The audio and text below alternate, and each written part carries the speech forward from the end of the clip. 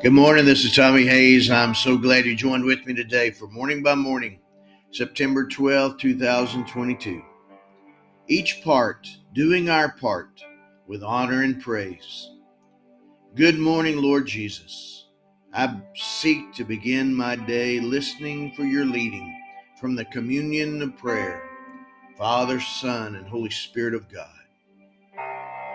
This morning, these thoughts come to mind. In Christ, we're all part of the body of Christ.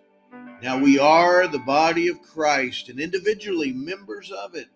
1 Corinthians 12, verse 27. We each have a part.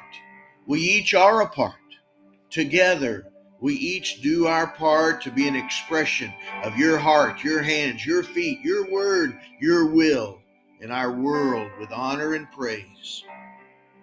As I learn my part and seek to fulfill my part, all by the presence of your Spirit, who abides in every one of us, holding every part of your body together as you live your life in our world today through us together. I celebrate and honor every other part of your body. None of us can fulfill our part without the encouragement, alignment, and fulfillment of every part. In the words of your word that both humble us and honor us, you beautifully express the nature and character of your body through the Apostle Paul in his letter to the other early church in 1 Corinthians 12. For just as the body is one and has many members, and all the members of the body, though many, are one body, so it is with Christ. For in the one Spirit we were all baptized into one body, Jews or Greeks, slaves or free, and we were all made to drink of one Spirit. Indeed, the body does not consist of one member, but of many.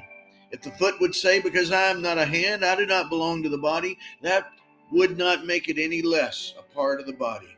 And if the ear would say, because I am not an eye, I do not belong to the body, that would not make it any less a part of the body. If the whole body were an eye, where would the hearing be? If the whole body were hearing, where would the sense of smell be? But as it is, God arranged the members in the body, each one of them as he chose. If all were a single member, where would the body be? As it is, there are many members, yet one body. The eye cannot say to the hand, I have no need of you, nor again the head to the feet, I have no need of you.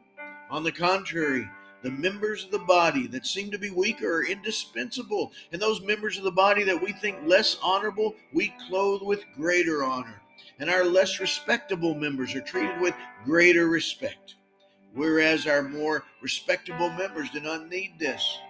But God so arranged the body, giving the greater honor to the inferior member, that there may be no dissension within the body, but the members may have the same care for one another. If one member suffers, all suffer together with it. If one member is honored, all rejoice together with it. 1 Corinthians 12, verses 12 to 26. How beautiful is the body of Christ. Today I rejoice together with every part of your body. Today I honor every part of your body. We each have a part.